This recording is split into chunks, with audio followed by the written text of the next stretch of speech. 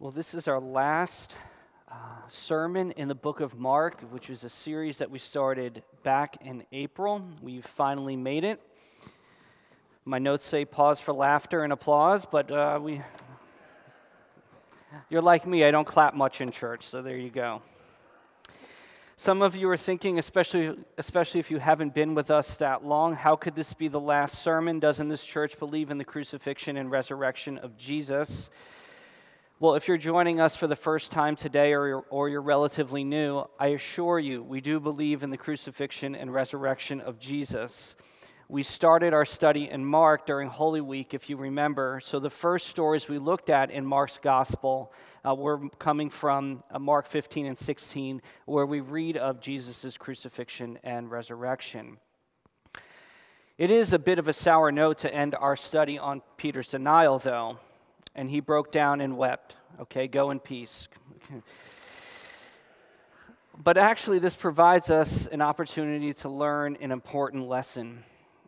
And that is, whatever passage we encounter in Scripture, no matter how difficult or dark, whether it's the bloody stories found in the book of Judges or the laments of the prophets, we must see them in view of the truth of the, we must see them in view of the truth of the crucifixion and in the light of the resurrection. So although our passage ends with Peter breaking down and weeping in the night, we know that the morning of Jesus' resurrection, joy and restoration awaits him. The end of the passage is just the beginning of the story for Peter and for the other disciples.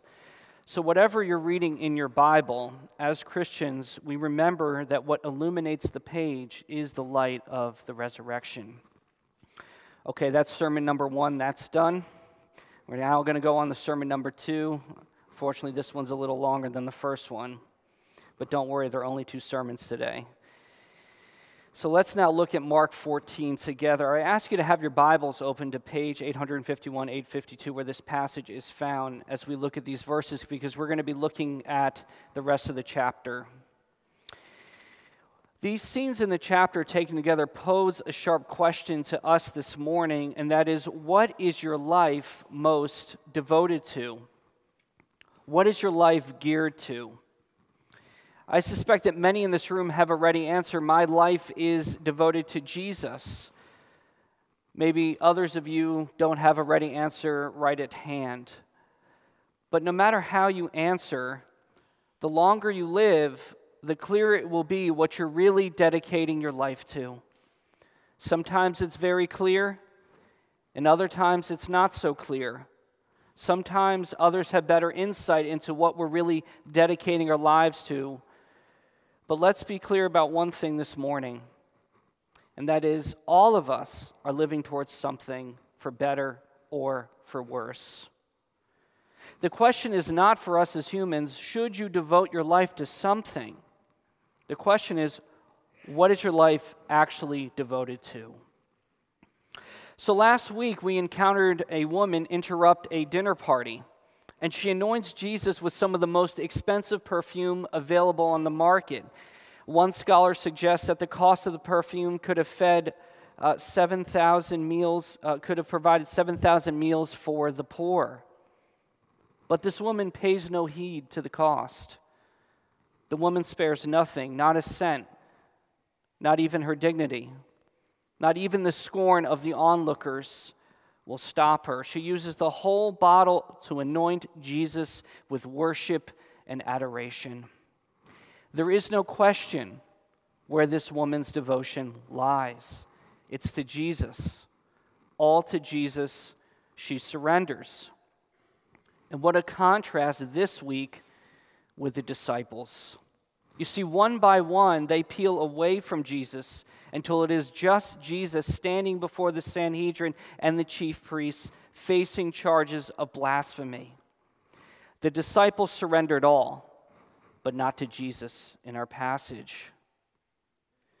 Now, these events before Jesus' crucifixion, we have 3 individuals that come to the foreground: Judas, Peter, and Jesus. And the severe trials and temptations they undergo reveal what they are really devoted to. And the same is true that when we undergo physical or spiritual or circumstantial trials, they often strip away things from us in life and in the process reveal what our true devotion is really all about. It's true for us, and it's also true for Judas, Peter, and Jesus in this passage. So please note with me first the devotion of Judas exposed. The woman gave up wealth, went for broke for Jesus, and in verse 10, immediately after her story, notice, Judas fills his pockets with money to betray Jesus. She gave it all for Jesus, and Judas gave up Jesus to get all the money he wanted. Psalm 62, verse 10, we read earlier, says this, "Put no trust in extortion. If riches increase, set not your heart on them." Well, that is exactly what Judas does in this passage. Plain and simple, Judas gives up Jesus for money. Greed has squeezed out every penny of godliness, whatever godliness was left in Judas's life. Unfortunately, the way that Judas is portrayed in movies and in art makes him look unusually sinister. He's like a crazed man that is demon-possessed, perfect for a Halloween movie. But I think that those depictions make Judas unrelatable to ordinary people like ourselves. We don't want to believe that we are the kind of people that are motivated by greed, yet alone greed that would end in the betrayal of Jesus. But greed is not like a ditch. You can't just walk around it if you just watch where you are going. Greed thrives behind the invisible line of just enough. It's very easy to go from I need to I want seamlessly. Greed sucks you in like a sinkhole instantly. A nod to just a little bit more money, a bigger house, a nicer vacation, more overtime, and it is possible we would have fallen headfirst into greed's grip without even realizing it. So how can we tell when our lives are caught up in the current of greed? Theologian Graham Tomlin, bishop in England, says this, "Legitimate self-interest provides for myself and for those who depend on me. A healthy ambition achieves great things, but greed always consumes. It is never satisfied, and it is always hungry for more. A person who is given into greed is always unhappy, and it always brings destruction to the person and to others." And that's exactly what comes of Judas here.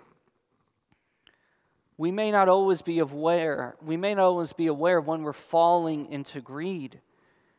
But when you spend enough time with Jesus, there's going to be a warning sign coming your way. Maybe a moment of conviction, maybe a timely insight from Scripture, a word from a friend. And that's exactly what Judas gets. Because when we learn that Judas falls into the peril of greed, we shortly then get Jesus' prediction at the Last Supper in verse 18. "Truly I say to you, one of you will betray me, one who is eating with me." Now, at present at the Last Supper, we often just think it was the 12 disciples, but based on what Jesus then says afterwards, we know that there were other people in the room. Perhaps women followers of Jesus or servants. That is why Jesus gets even more specific. In verse 21, he says, "It is one of the 12, one who is dipping bread into the dish with me." So Judas is provided the opportunity to pull back from his plan. It is not too late. And then Jesus goes on to warn Judas that whatever reward he would get for betraying Jesus, it certainly couldn't compare to the cost. It isn't worth the punishment. He says, "Woe to the man," in verse 21, "woe to that man by whom the Son of Man is betrayed.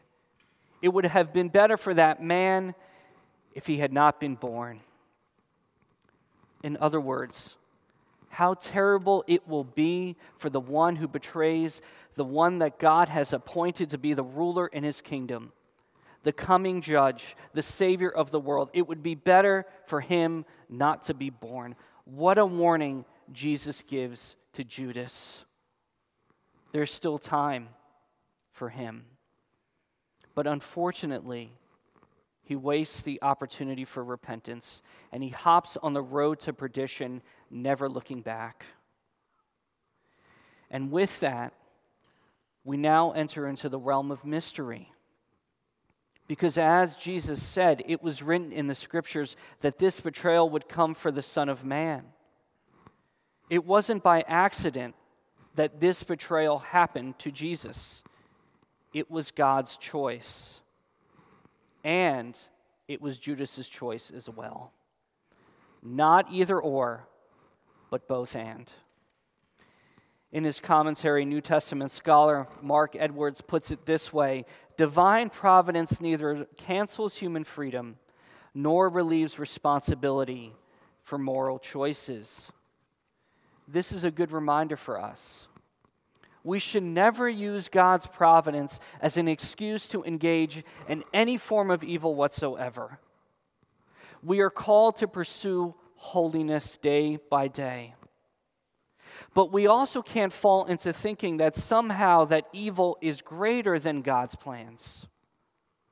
We are to be filled with hope about the future because no matter the present circumstances, God's plan will prevail. So holiness and hopefulness belong together in the Christian life. Now, we don't know if Judas knew all that would result from Jesus' arrest. Did he really think that when he gave up Jesus to the Jewish leadership that he would end up on a Roman cross? I don't think he could have predicted the magnitude of what he was doing. You see, greed issued from a sinful heart knows no limit. And it also knows not the limits of its destruction.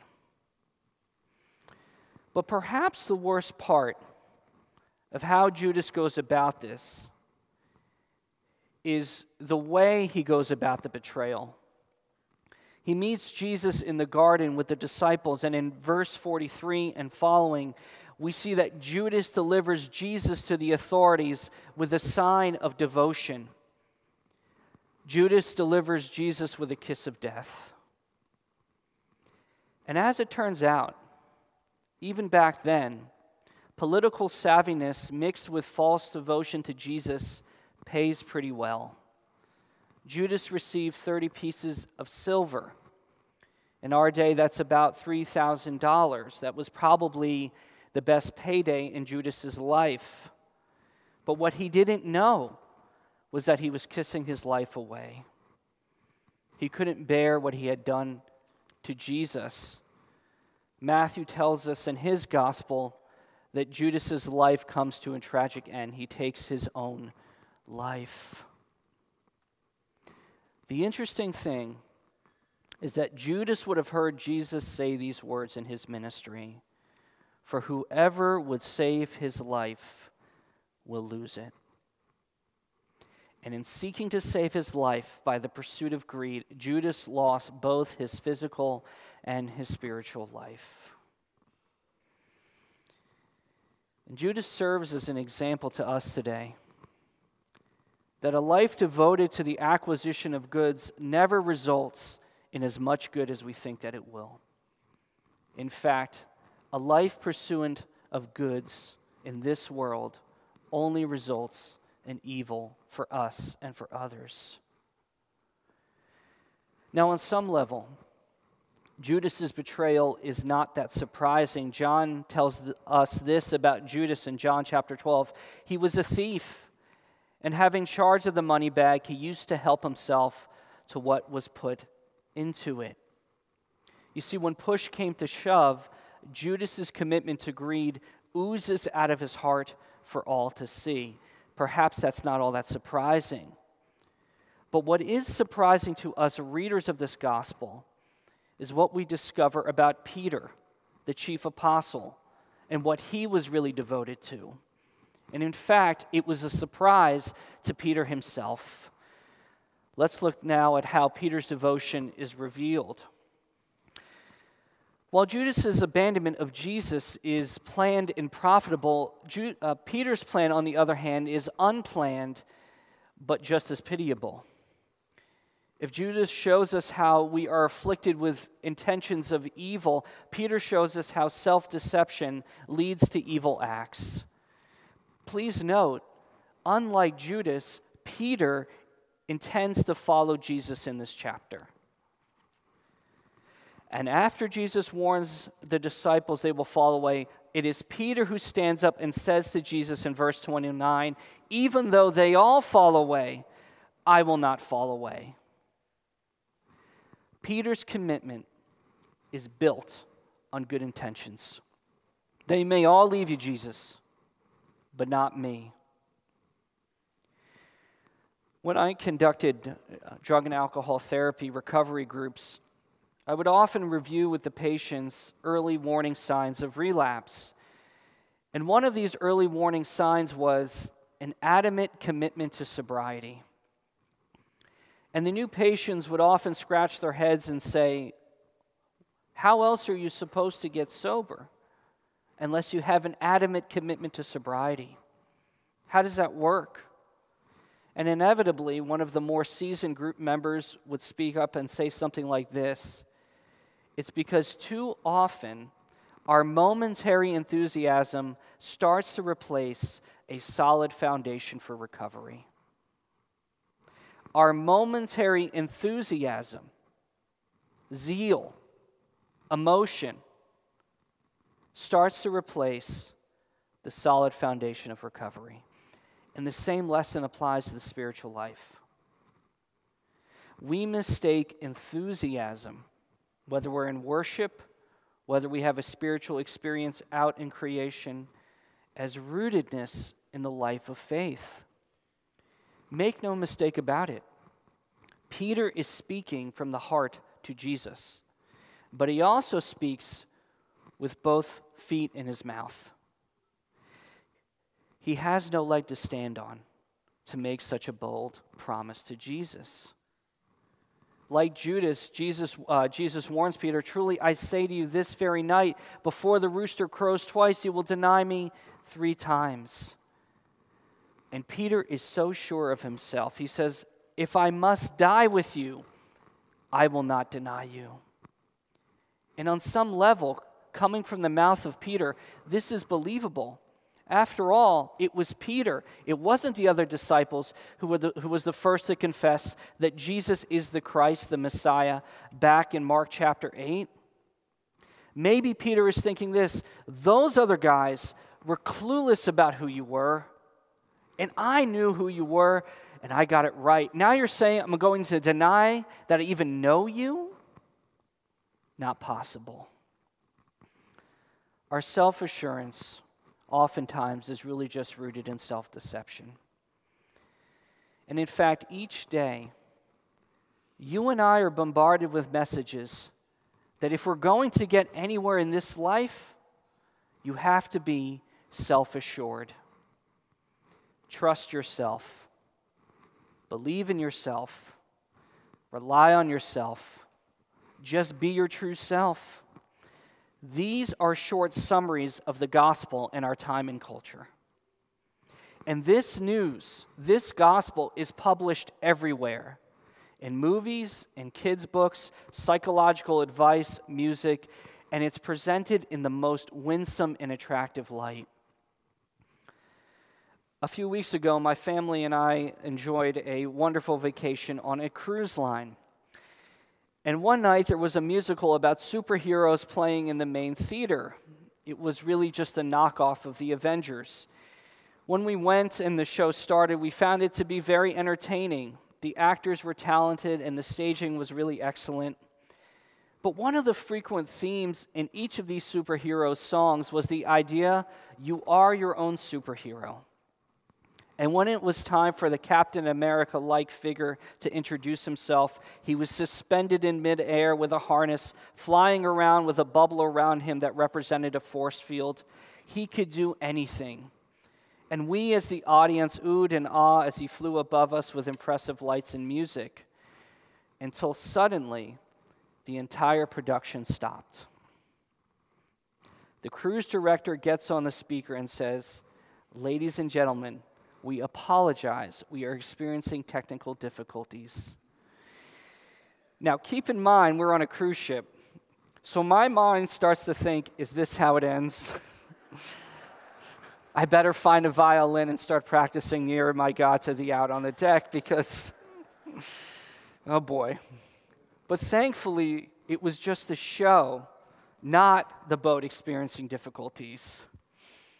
And as we waited for the show to resume, the poor actor was stuck in midair until crew members levied him down safely to the stage. Clearly, being your own superhero has its own limits. It doesn't hold up to the harsh realities and limitations of our lives. It doesn't deal with the problem of sin whatsoever. In our passage, Peter tries to be his own superhero. But unlike that actor, he is going to come crashing down to the stage in this story. He is going to fall not once, not twice, but 3 times. Notice that the 3 denials of Jesus come after he falls asleep 3 times in the garden when Jesus asks him to pray with him. There are many sin patterns that we fall into because we fail to attend to prayer. The only way to fight off temptation in this life is to be awake to the things of God. And Peter chooses sleep rather than to receive spiritual strength through prayer. You see, prayer is the antidote to the self-reliant life. And Peter fails to avail himself of that antidote. It's his little nap in the garden that will result in his greater fall. You see, when Jesus was tried upstairs in the room by the religious leaders, Peter stays down in the courtyard.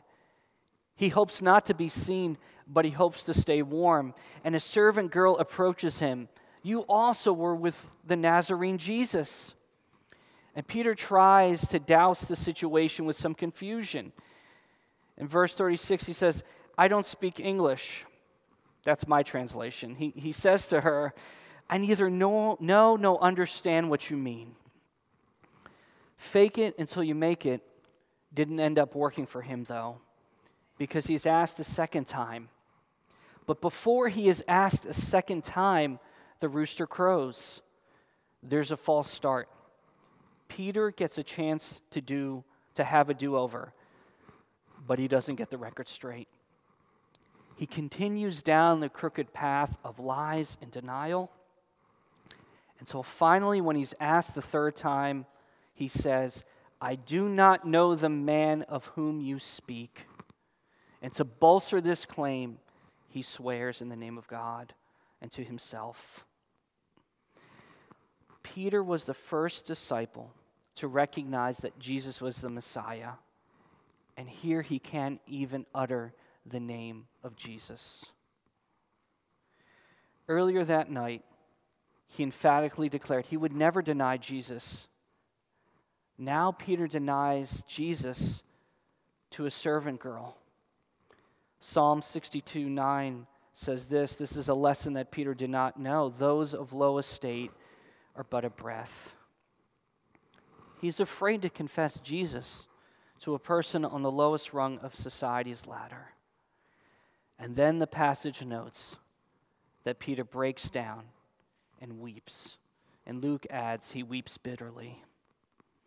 You see, just like Judas, he seeks to save his life, and he loses it. But unlike for Judas, his story doesn't come to a tragic end. And make no mistake about it, it has nothing to do with the strength of his faith, his moral character, or anything else he can muster on his own. Peter's eventual restoration and our restoration is only possible because of Jesus' unfailing devotion to the Father and to his disciples.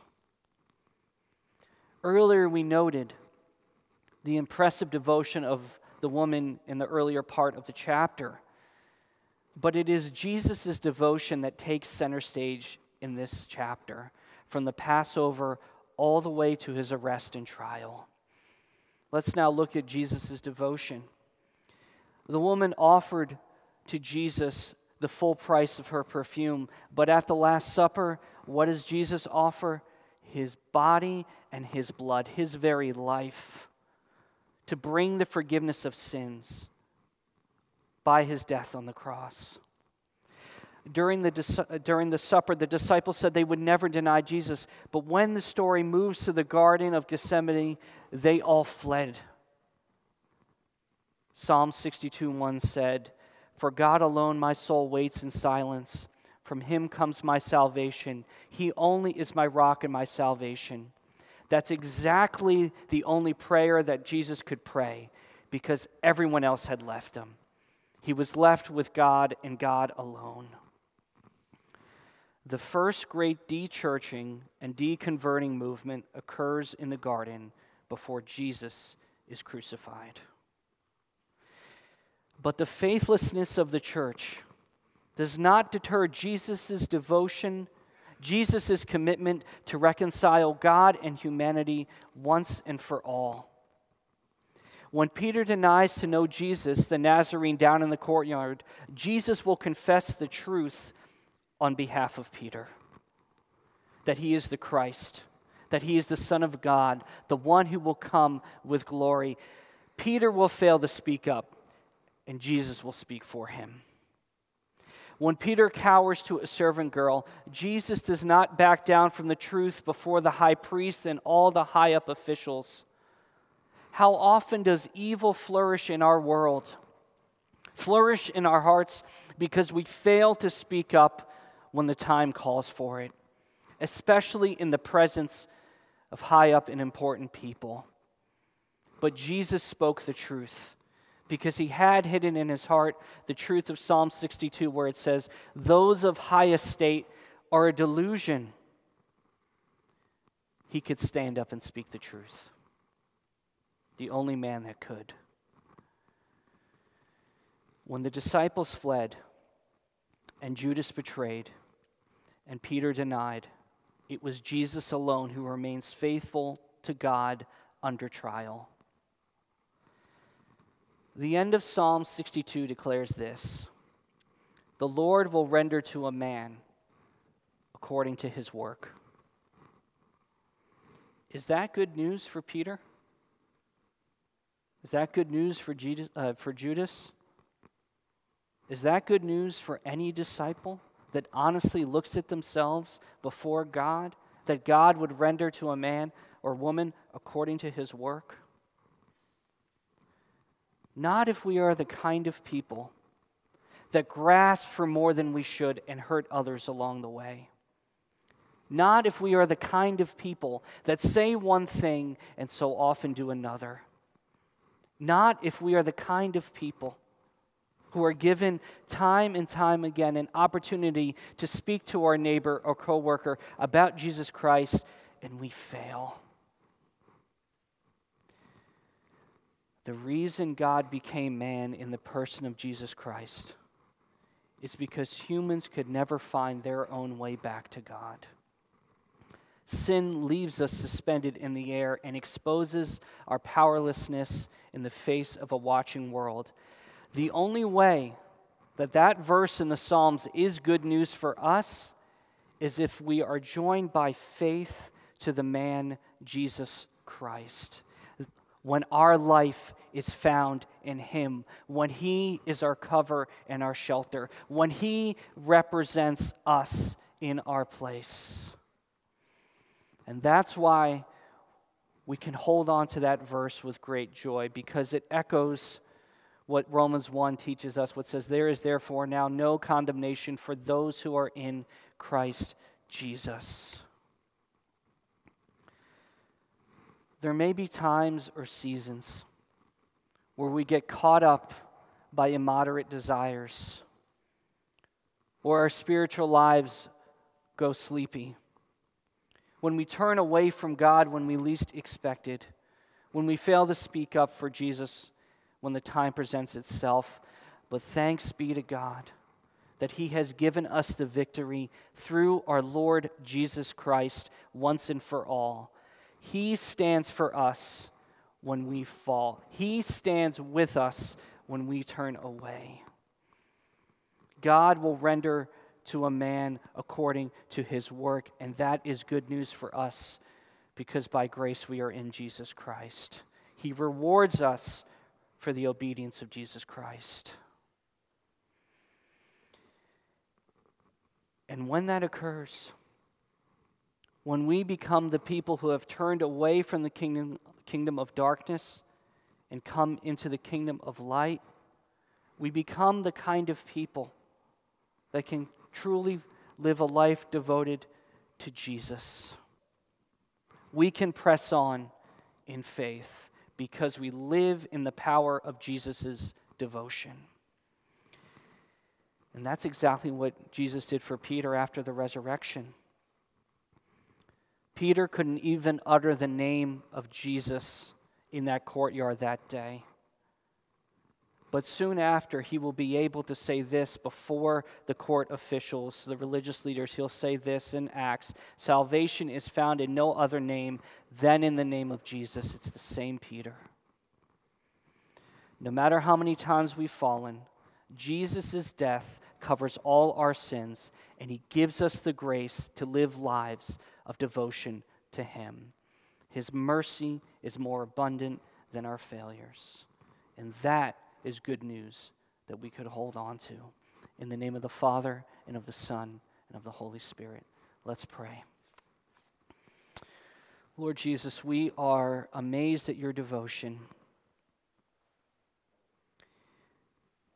That as one who is truly God and truly man, you have wedded yourself to us, standing in our place, standing before the Father, offering to Him the obedience that we could never do. Lord, forgive us for when we get caught up in the foolishness of believing that we are self-reliant, self-made people. Lord, we live moment by moment by your grace and by your grace alone. Only your grace will overcome all things. And so, Lord, help us this week, wherever you have called us, to stand for you in the grace that you have offered. Thank you that no matter how many times we've failed, no matter how many times we've fallen, you remain faithful to us to the very end. Thank you for calling us to yourself. In your name we pray. Amen.